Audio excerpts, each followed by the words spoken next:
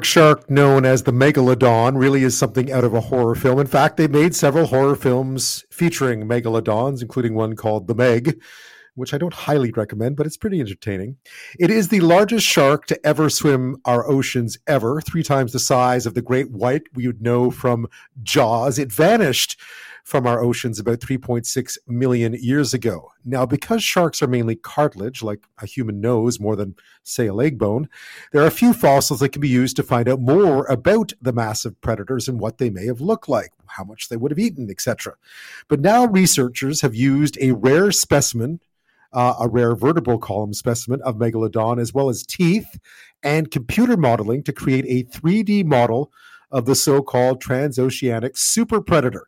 And they've come up with some incredible new theories about how big it was, how fast it swam, what it ate, and how far it roamed. Joining me now is Jack Cooper. He's a PhD candidate at the University of Swansea in Wales, and he was part of the research team that uncovered these things about megalodon. Thanks for your time. What a fascinating subject. Oh, thank you so much, and thanks for having me. So for listeners who may not be entirely familiar with the megalodon, what was it and when did it swim in our oceans? So the short answer is that megalodon was a giant shark, but specifically it was the biggest shark that has ever lived. It grew to about 20 meters or 65 feet long, and it lived all over the world between 23 and 3 million years ago. And we're not quite sure, or do we know why it went extinct? There's a couple of theories. It's thought that possibly they had to endure some competition, perhaps from evolving great whites. But at the time of the Pliocene, when they went extinct, we also see quite a lot of sea level changes and ultimately a decrease in that sea level, which would have ruined their coastal habitats and their nurseries and also killed quite a lot of their prey. So that would ultimately mean less room to move around and less food, which, given how big Megalodon was, it would have needed quite a lot of food. So it may well have starved into extinction, for all we know. 98,000 calories a day was what I saw, which is a lot of calories to keep the motor running. Now, given just this is common to sharks in general, but it's hard to get a fossil record of a shark. Why is that? Yes, that's generally the case. So there's basically two sets of fossils for sharks. There's the fossils that are very good and those that are not. And the only really good fossils for sharks are their teeth, because they are very, very hard and therefore preserve quite well. And they've also constantly been shed by sharks throughout their lives. One shark can go through thousands and thousands of teeth in its life. So we find loads of shark teeth across the fossil record, but the rest of the skeleton is made out of cartilage, which is much softer. And because of that, the skeleton tends to decompose after the shark dies. So we often only have teeth left behind. I guess the teeth can only tell you so much as well. Yes, there is quite a lot you can learn from teeth. You can learn how big the shark was. You can figure out what it was eating, and you can maybe get an idea of how it was eating. But that was about it, really. I should say that megalodon's teeth were about the size of a cell phone, apparently, which is amazing to think about. There was a particular fossil of a megalodon that was found ages ago that appeared to have been kept in a museum in Belgium. Tell me a bit about that and how valuable that was to you. Yes, so as I mentioned before, megalodon's skeleton typically decomposes after it dies, but very, very occasionally you will get calcified vertebrae preserving under the right circumstances. And for those who don't know, those are essentially fossils that make up the shark's spine or backbone. Those are incredibly rare fossils. They tend to be found as single fossils. But in Belgium in the 1860s, one fossil discovered there was a fossil of more than 140 of these vertebrae that all came from the same megalodon shark. And this has been stored at the Royal Belgian Institution of National Sciences all that time. So it's basically sat in a basement for roughly the last 150 years. It seems remarkable. I gather that in the 90s there was some attempt to study it, but really not much, or at least the technology at the time didn't allow for researchers to find out a whole lot more about megalodon. Yes, so it's one of the most well-cited papers about megalodon. It came from 1996 and was led by a paleontologist named Mike Gottfried. Essentially, there's a section of the paper where they talk about this vertebral column. And what they basically do is say, this is where it was from, this is where it was discovered, this is roughly how old it was. And they do make an attempt to calculate the size based on the relationship between the size of the largest vertebra and the total length in the great white shark. Now, this notably only used one of the 140 fossils and was based on an assumption that megalodon was a direct ancestor to the great white shark. And in the 25 years since that paper came out, we now know this wasn't actually the case. They were more like distant cousins than direct relatives.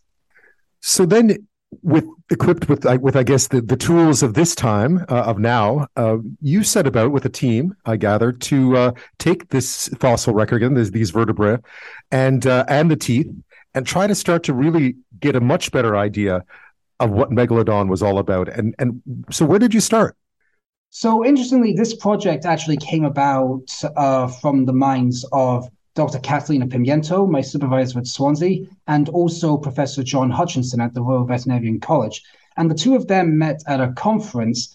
Catalina works on megalodon and on other sharks, whereas John tends to work on 3D modeling, and he tends to use complete skeletons of extinct animals like T-Rex to get an idea of reconstructing the body. And they started to collaborate on this project so that they could 3D scan this entire vertebral column and then recreate it using computer modeling. And from that, they can ultimately try and get an idea of megalodon's body and reconstruct it around that column. I came on board a few years later because to fill in some of the gaps of megalodon's body, we tend to use the great white shark as an ecological analog. And I'd had experiences working in South Africa up close with great white sharks. So when I joined the project, not only did I get to measure the vertebral column in Belgium, but I got to use some of my connections in South Africa to get us an entire 3D scan of a great white shark, which really helped fill in megalodon's body. It must have been pretty exciting to see that famous fossil, that famous vertebra of the megalodon. Oh, yes, it's the coolest fossil I've ever had to look at. Oh, no, I have seen some very cool shark jaw fossils, so I'm a bit biased towards this huge column, but that's mainly because it's pretty much the only fossil of its kind in the entire world. So once you had this all done, I gather you then set about really trying to, fill in the blanks when it came to megalodon. And we knew something about it, but not a whole lot. So with this 3D imaging, what have you been able? First of all, how did you build the 3D image, and what did it allow you to learn? So to build the 3D image, not only did we recreate the vertebral column, we also used 3D scans of an associated dentition of a megalodon from America. And that's basically a collection of teeth that all came from one individual shark. And this allowed us to essentially recreate as complete a megalodon skeleton as we can. And we then filled in the gaps of the rest of the body using great white shark material because of their close ecology. And once we do that, we can essentially recreate the flesh around that body outline. And this allows us to not only figure out how long the shark was, specifically the shark that this column came from, but you also recreate what's called a volumetric mesh model, where you can calculate volume and then its body mass. And it's that body mass that is so important because it links to how sharks move and how they eat. I'm speaking with Jack Cooper. He's a PhD candidate at the University of Swansea in Wales, part of a research team into megalodon. They've done 3D imaging of the the largest shark to ever swim in our seas, and have learned a lot about this apex predator in doing so, stuff we just didn't know or couldn't figure out with what already existed out there, mainly through a fossil record using teeth. So Jack, what have you learned? I mean, we knew that this was the biggest shark to ever swim our seas. We had an idea that, of course, it would have been the apex predator of its time, but you've been able to figure out that it was in fact even more impressive or daunting, depending on what you were, than we even imagined. What we first did from the model was we calculated its size, and our model was about 16 meters long or 52 feet. Wow. So that's quite close to the biggest size we've calculated a megalodon, and its body mass was over 61.5 tons. And that is directly linked to cruising speed or casual swim speed of living sharks. So we use that to calculate how fast the shark would have been swimming when it went out for a casual stroll across the ocean. And we also used that to figure out how big the stomach was and also how many calories that the megalodon needed to eat per day. This, as you figured out, and I've seen the 3D modeling, this was just a massive creature who needed to eat a lot and could travel incredible distances. Tell me a bit more about that. Yes, so I'll start with the distances because that's something we can really relate to living sharks. And what we calculated was that Megalodon's cruising speed was about 1.4 meters per second, or about 5 kilometers per hour. And that's about as fast as a person walks because it's just casually swimming around the ocean, going about its day. But it means that Megalodon, if it fancied, could have traveled quite far in a day. And this would indicate that it might have been able to migrate, possibly transporting nutrients between distant habitats. And this is quite cool to see because this is something we see great whites doing today. A great white named Nicole famously swam from South Africa all the way to Australia about 10 or 15 years ago. And from this, we also looked into the stomach volume and the daily energy requirement of Megalodon. And we found that its stomach volume was almost 10,000 liters. And that's big enough to have fully consumed an 8-meter prey item, which is about as big as today's killer whales. And we also found that it needed to eat over 98,000 kilocalories a day. That's an incredible amount of calories. So obviously, marine mammals were its favorite lunch, but so it could eat an orca without too many bites, I gather, or a great white, or a great whale as well without too many bites. It was just massive. Do we know that it could sort of take on prey of this size? So we do have some evidence in the fossil record of what Megalodon was eating based on bite marks on various marine mammals. We have seen bite marks on the tails of dolphins, so that might suggest it was trying to stop the dolphin getting away. We've seen bite marks on actually some ribs of quite big whales, and we've also seen bite marks on the tooth of a sperm whale. And that's quite significant because sperm whales were about as big as orcas at the time, and they might have been pretty good candidates for Megalodon's largest prey. So, given your in-depth knowledge of the great white, and I think a lot of us understand the great white to be the apex predator of now, as far as sharks are concerned, at least, how much bigger and how much faster was Megalodon? So this is an interesting question because with the cruising speed we used from average speeds, and we found that Megalodon would have been on average swimming at a casual swim speed faster than any living predator we looked at. But when we looked at the individual levels, we did see some individual great whites that could swim faster than the model. So this might indicate some competition between Megalodon and some of the great white ancestors, which has been proposed as an extinction mechanism. But in terms of the size, well, the biggest great whites are about 6 to 7 meters long. And if we consider Megalodon's biggest size of 20 meters, we're talking about a shark that was up to 3 times bigger than some of the largest great whites. Unbelievable. I mean, it sounds like a great white the size of a whale shark. Right? I mean, it's just massive.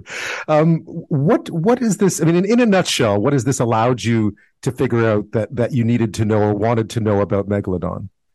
So there's 2 main implications of all of this, as it's quite a lot of information. And the first is that Megalodon could eat rather large prey, the size of today's apex predators. And this means that not only could it eat this large prey to consume lots and lots of energy and therefore fuel a migration across the entire ocean, but it means that it was probably a trophic level beyond any marine apex predator alive today. So this might be what we would call a transoceanic super predator.